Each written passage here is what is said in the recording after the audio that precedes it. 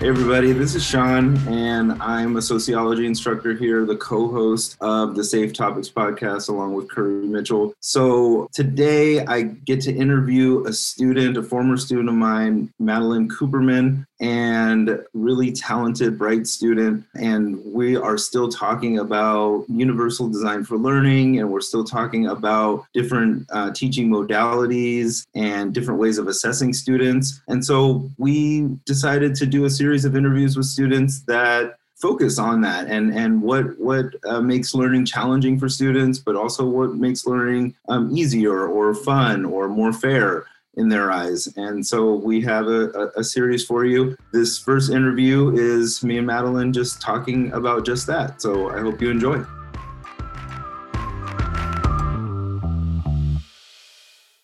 So thanks for being on. Let's start with, who are you? I am Madeline Cooperman. I am a junior transfer at the University of California, San Diego, and I am a sociology major with a specialization in science and medicine. Right. And you were also formerly a student at MiraCosta College. Is that correct? Yes, spent 1 year at MiraCosta College and I loved it. All right. Excellent. So what is your goal in terms of your education? Ultimately, I'd love to be a nurse. I have had a dream of working in research for oncology, but along the way, I have become so passionate about working kind of in the social justice realm, but more in kind of the research perspective, kind of in what gets us to the social justice we see when we look at kind of the signs and the outcomes of studies, kind of what gets us there. And so I've been interested in that. And if I'm getting to the degrees that I need to get in order to get to that BSN for nursing, I want to be able to utilize those classes that my college fund and all of the savings and loans and everything that I'm taking out are getting for. I would love to be able to take those social justice classes. So that's what I'm doing along the way. Right. Make it worth your time, energy, money, but then also fuel the passions that you have, right, for those social justice issues. Yeah, exactly. Okay. And what a time to do that, right? When you talk about nursing and the healthcare industry during a pandemic and the social issues that we were dealing with prior, the ones that are emerging now, and the things in the future that we cannot foresee, it's going to be really important for us to do that kind of research. Yeah. Yeah, and especially I have such a passion for the sciencey side of it, and just experiencing life as someone who identifies as a woman and in the STEM category too. It's my own experiences and talking to people who have other marginalized identities, being able to kind of have those experiences in the STEM field and hear the experiences of others. I think it's something so interesting to me and something that I love to be part of this point in history too. Yeah, excellent. Excellent. It's very exciting stuff, but you'll be facing a lot of the challenges that are emerging, and that could be exciting, but also a daunting thing. It's the bottom of the mountain. It is, right? We're going to start climbing here. Yeah. At least it'll inform us for the next time around, right? Because it's not a matter of if, it's a matter of when. So hopefully we'll be more prepared. Exactly. So how are things going for you right now? You're in this online environment, and what's your general feelings about where you're at? Things were starting to look up a little bit as we were starting to open back up. The winter schedule came out for classes, and I was so excited to see the hybrid classes. And then the purple tier came back up, and I started to kind of get a little more sad. Everything kind of went back online. And I think I'm in sort of a spot right now where I'm just feeling a little discouraged. I think I'm doing everything I need to be doing, but I'm watching kind of a lot of people start to feel frustrated with what they're doing. And I think we have so many people doing the right thing and so many people feeling frustrated. And I think it's really starting to weigh on so many students. And I see so many of my classmates just starting to feel so much frustration on their end too. And I know I'm just starting to worry about how my education's going to play out. I know I work during the day and my 8 to 2 job is not going well with how my required classes are starting to be scheduled. And I don't know how I'm going to graduate as a transfer student if the pandemic continues and I need to figure out how my classes are going to work. And I don't know how I'm going to keep on making it to testing and to work and then back home for my classes, and kind of figure out how I'm going to tack on the double major I wanted to add on and try to figure out work and class and communicating with different organizations and clubs and even the different campus resources that are available are hard to get a hold of because everybody needs to get a hold of certain campus resources right now. And I know I've heard from students that the clinical and psychological services is so backed up right now because everybody's needing those services. And so I know it's a mess for a lot of students right now in so many ways. And I'm just one of the cogs in the clock that's also feeling kind of discouraged and distraught and kind of worrying about what my education is going to look like. And I know calculus is this class that I've put off for so long so that I can get my bachelor's of science degree. And I can't do that class online. I know I can't do that class online, but I also do not want to risk my health to do that class in person once the day comes. And I don't know what the next 2 years is going to look like. And so it's questions like that I'm starting to think about that I was able to put off for 6 months, but now I don't know how much longer I can put those questions off. And so I'm starting to take those anxiety questions that I was able to put off from kind of a self-care standpoint. And I don't know how much longer I can just be like, oh, it's my anxiety mind. And now it's starting to be real life. And so I think the ways that I was trying to kind of push off my worries are now starting to become reality. And I think I'm just trying to cope with that and not worry too much, but also try to figure out how to make reality feel a little bit less scary in the realm of school, and also try not to let it feel overwhelming at the same time. Yeah, well, that's a difficult line to walk for sure, because it's like we were all jugglers to begin with, right? And it's kind of like we had the actual juggling balls, but then now they've like thrown in axes and swords and all sorts of, little torches that are on fire. So we're trying to juggle much more, and it seems a lot more dangerous and difficult. And I think you articulated that really well. I want to kind of switch the conversation over to learning environments and learning experiences. So what is one thing in a recent class that made learning challenging? It seemed like an impediment or a challenge to accomplish what we're trying to accomplish in every class, and that's learn the content. Well, I know I had sepsis a few months ago as a result of just as COVID was starting out and everyone was having trouble getting access to healthcare. I didn't want to go to the emergency room, and it got worse than it needed to get. And so I ended up with the cognitive problems that everyone are having now that are starting to come out. I was able to get to the Office of Student with Disabilities and able to get help from them. But with the way the academic integrity system is working now, they've been trying to kind of help students avoid cheating. And one of our tests was structured in a way where they wouldn't let students go backwards after they answered a question. So once you finished your question, you couldn't go backwards and change an answer. And so once I found out that that was going to be the case, I was so concerned because the way that I answer my questions is I skip the ones that I'm worried about, and then I go back to them afterwards and I answer the ones I'm most confident in.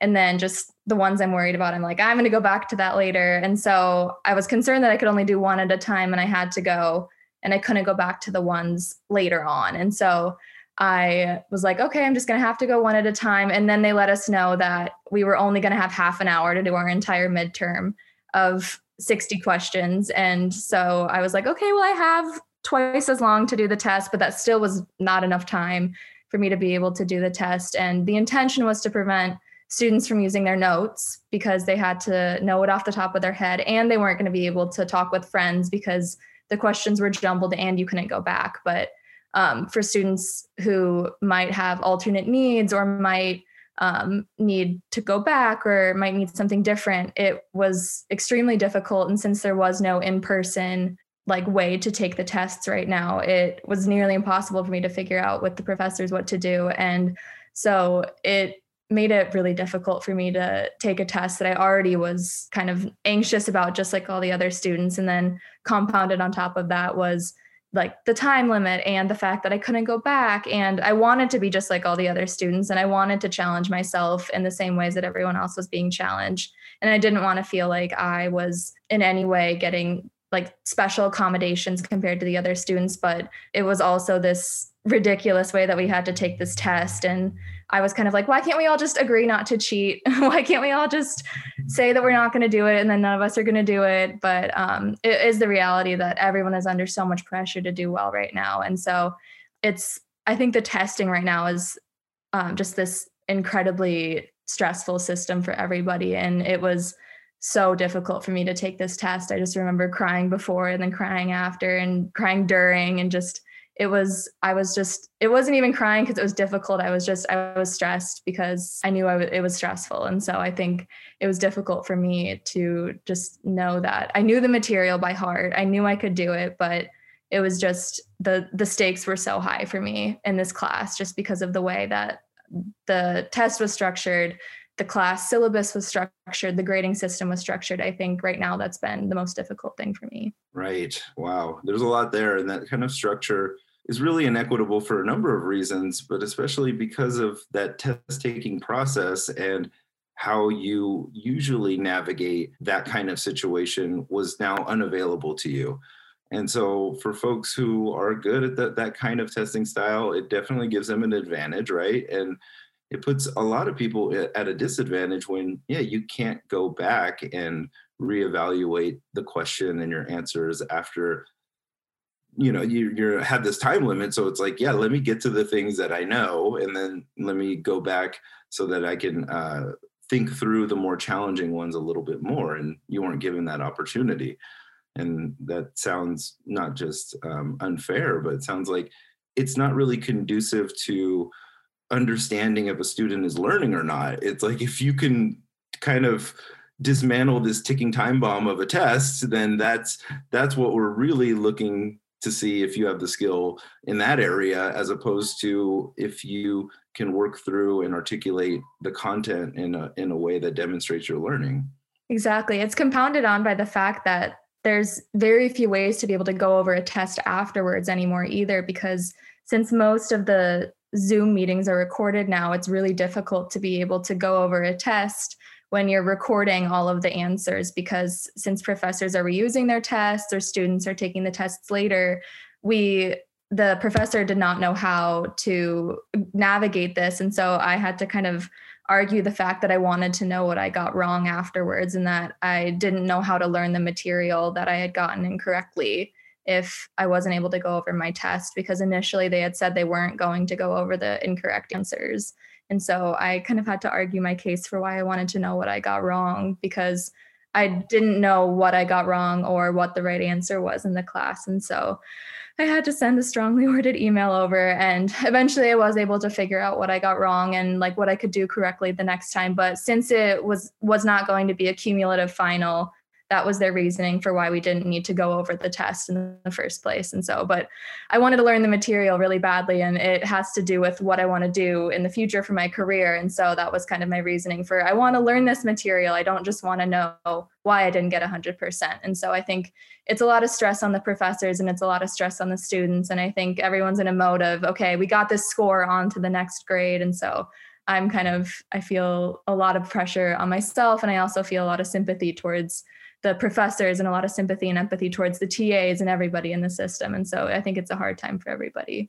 And it also speaks to another issue of equity, where what if students aren't going to self-advocate for like the way that you did, right? And they're not going to say like, look, I need to know this because I really want to learn. People have different cultural backgrounds, and people that have been socialized to understand the education system in different ways may just feel like, look, the authority figures told me this is what it is, and I can't ask any questions. There are no other options for me. And even someone like you, who is going to be persistent in your arguments for getting the learning that you're looking for, you still have to push beyond the initial, no, we can't do that, right? Mm-hmm.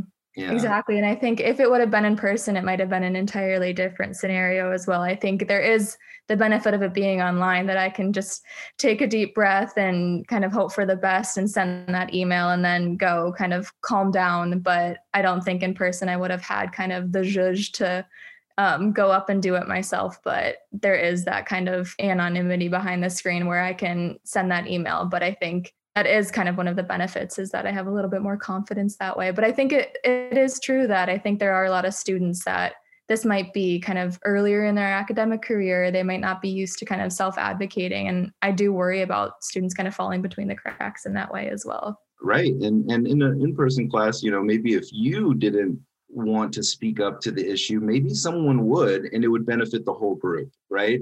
As opposed to this one-on-one that you're now doing with the instructor. They can do that for you, but they don't necessarily have to be on the hook for doing that for everybody, right? Mm-hmm. So that's difficult as well.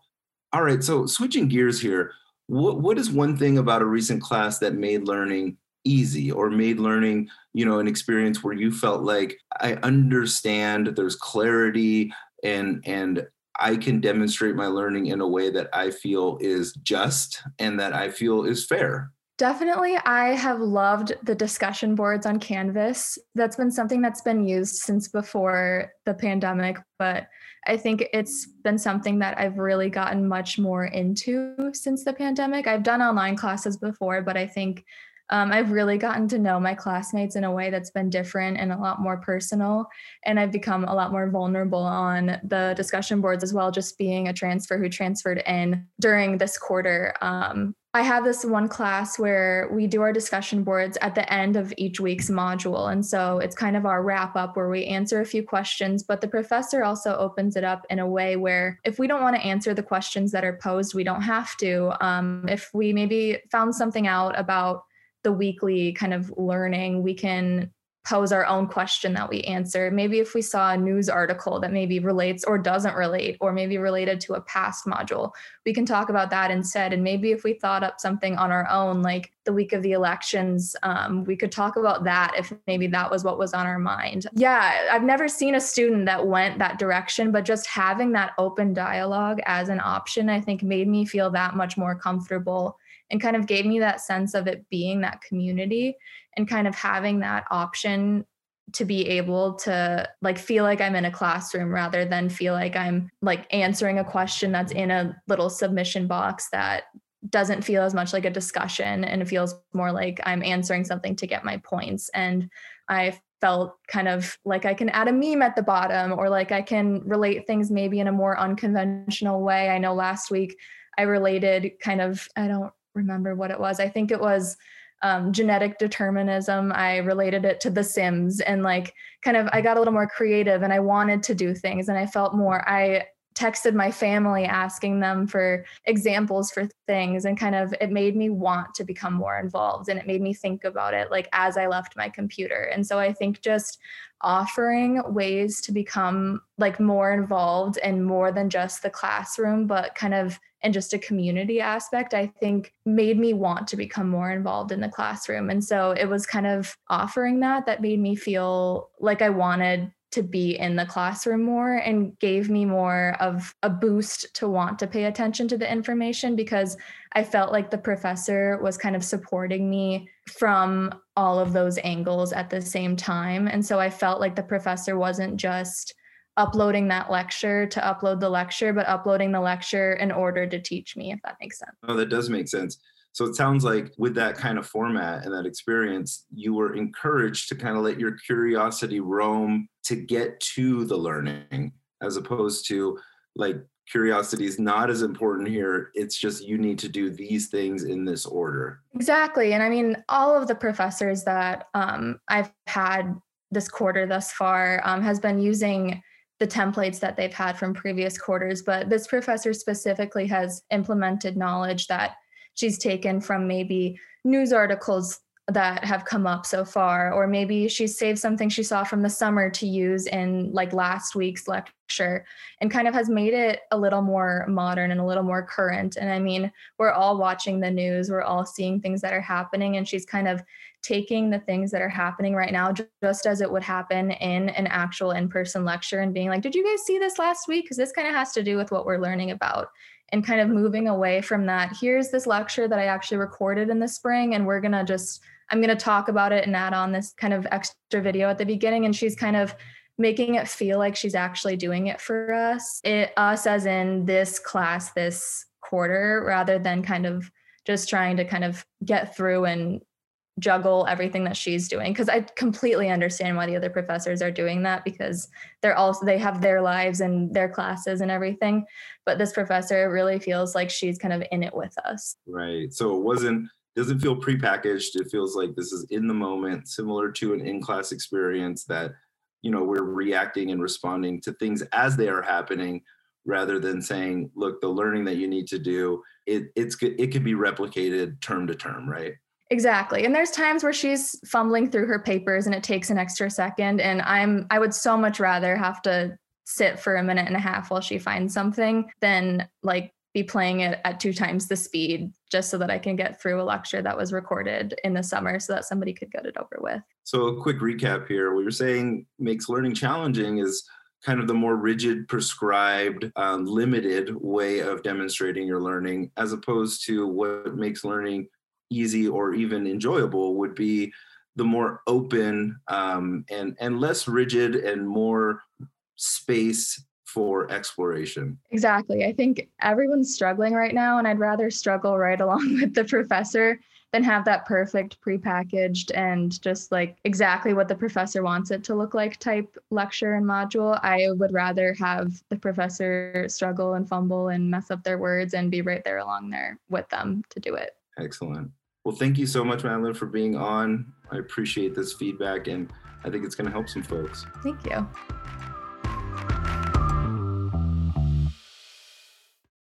So I'm here now with my co-host, Curry, and we just listened to the interview with Madeline.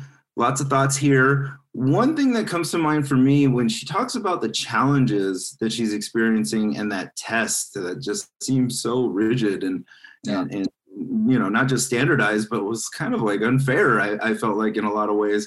I thought a little bit about, I know in your area in English and letters, like there's probably not a lot of, those kind of tests, the multiple choice tests. I don't remember that from English classes. I don't think it's, I'm sure it exists, but it's not everywhere. But I did think about in English 100, how there is kind of a standardized essay for English 100. And please educate me on this, because I'm not sure exactly what I'm talking about, but I've heard of it.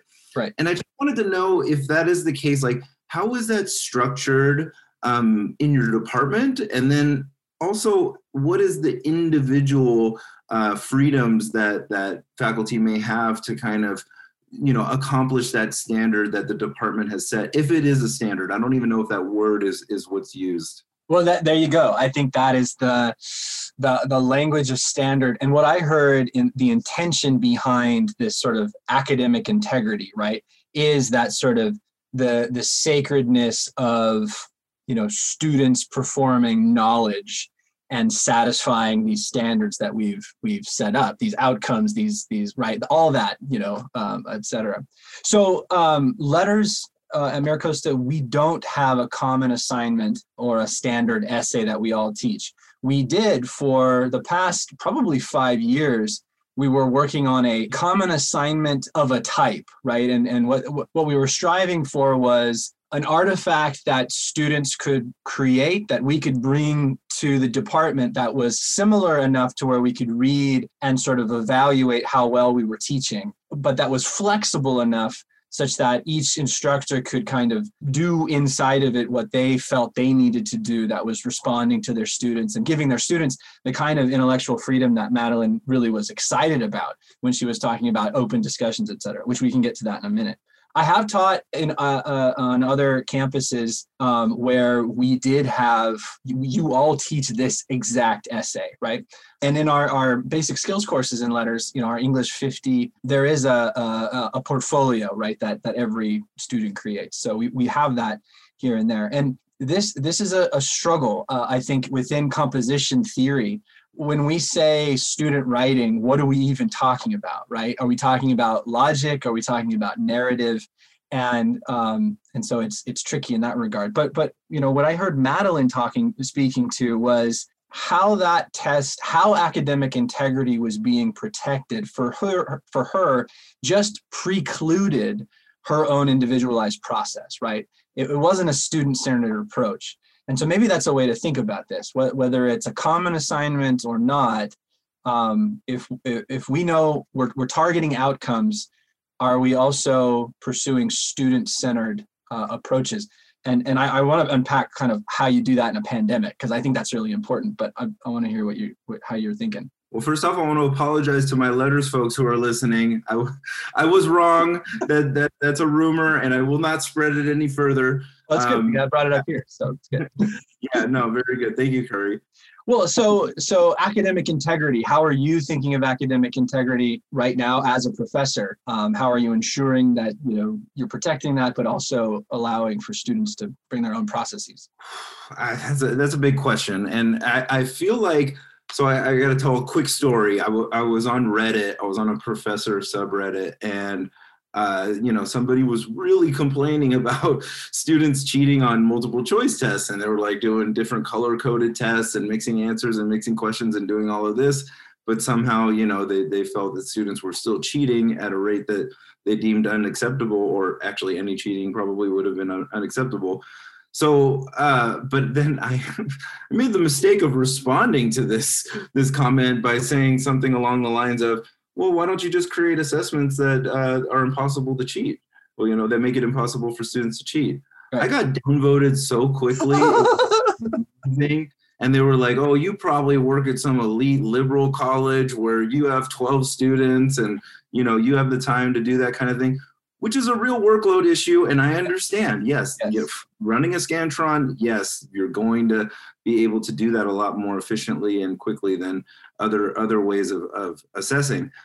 I think with academic integrity right now, I feel like in adapting to contemporary education in the contemporary world, I don't know of many situations, Curry, where students are not going to have any resources and they're going to be locked in a room and they're going to have to take something within 30 minutes, right? Maybe with nursing and in the medical field where there are emergencies and you really got to know your shit. Okay, fair enough, right? But most of us don't operate in that kind of world. Most of us operate in a world where we can take some time to collaborate, learn from others, read, research, and then make decisions based on all of that. And so I opened it up for that. And I look at quizzes as teaching tools and not as really assessment tools. I try to engage students in projects that would be impossible to cheat. Like if I saw this project before, obviously it's not yours, but and something that is unique to them and that sparks their curiosity. So I have the basic structure of something, and then they have the freedom to take that in the direction that they want to go. So I think that's kind of the way I handle some of those issues. Yeah. I had my pre-calculus teacher. He did take-home tests in addition to, I think he called them quizzes, but they were fucking hard exams is what they were. But the quizzes in class timed, you got partial credit. So if you showed your work and you kind of slipped here or there, you got most of the points because, he could say you're thinking the right way. You just made this little error. The take-home tests had to be perfect. And it was like 5 questions, maybe more than that, maybe 10. Totally had to show your work. And if there was a tiny mistake, you got the entire question wrong. So like one little mistake could take you all the way down to like a C pretty quick. But you got a week on those things, right? And you could use any resources you wanted to. And the folks in the tutoring center had the test, so they knew if a student went in, it's like, can you help me with this problem? They're like, we can't do that problem. But we can talk about a similar problem, right? You had the textbook, you had YouTube, whatever you needed. That balance of here's something you have to really perform just every sort of method, knowledge, concept, problem solving perfectly with you got to do it in this space within this time frame, but there's an understanding that this is a different thing. You don't have all the time in the world. There's accommodations for little errors. For me, that really helped balance. It felt more student centered as a student, right? I had different things I had to perform and different tools I could access. And I didn't feel as stressed out one way or the other just because of those different situations. So that might be one thing that we think about. But you're right about the workload. And I don't know how much we want to dig into that here, but it is a workload issue for a math teacher who's really thinking, I've got to create a question that's unique, but that resonates with the textbook, that resonates with what we've been practicing. So students have some framework they're bringing to this question. That takes time to really, and that works, right? That has a solvable outcome. I'm not sure how fair it is for faculty to come up with a brand new exam like that for every class, for every semester, if when they, go over the test in a Zoom session, the answers are recorded and easily shared. So, that's, there's that side of this as well that we need to be thinking about. Yeah, definitely. And what I appreciate about, these interviews that we're doing with these students, we have commencement, and when students win scholarships, and then we have dropping out and failing classes, right? And there's this kind of dichotomy about that, and this kind of binary in the way that we think about these things sometimes. And it's really good to hear from an individual student about both the challenges to their learning, but then also the things that are helpful. It feels balanced, it feels fair, and it feels like we're getting a lot more than just, pulling another card out of the complaint box, or just celebrating the accomplishment, regardless of how that happened, because we know there were challenges and helpful elements to that along the way. Yeah, we're in the thick of it, right? That's right. And we're going to be more in the thick of it. We got a couple more of these to go. Yeah. So we're going to do a few more of these, and then a later episode where we try to hear a range of responses, but then contextualize that within this conversation about universal design for learning, where feedback is so important. So listening to our students qualitatively, quantitatively, and rethink our courses and our curriculum and our teaching in response with equity in mind, right? So that's kind of the trajectory of the season that we're headed. And I'm with you, man. I'm really excited about these sort of student voices and how that helps us think about where we are as we're in the thick of teaching, right? Absolutely. Cool.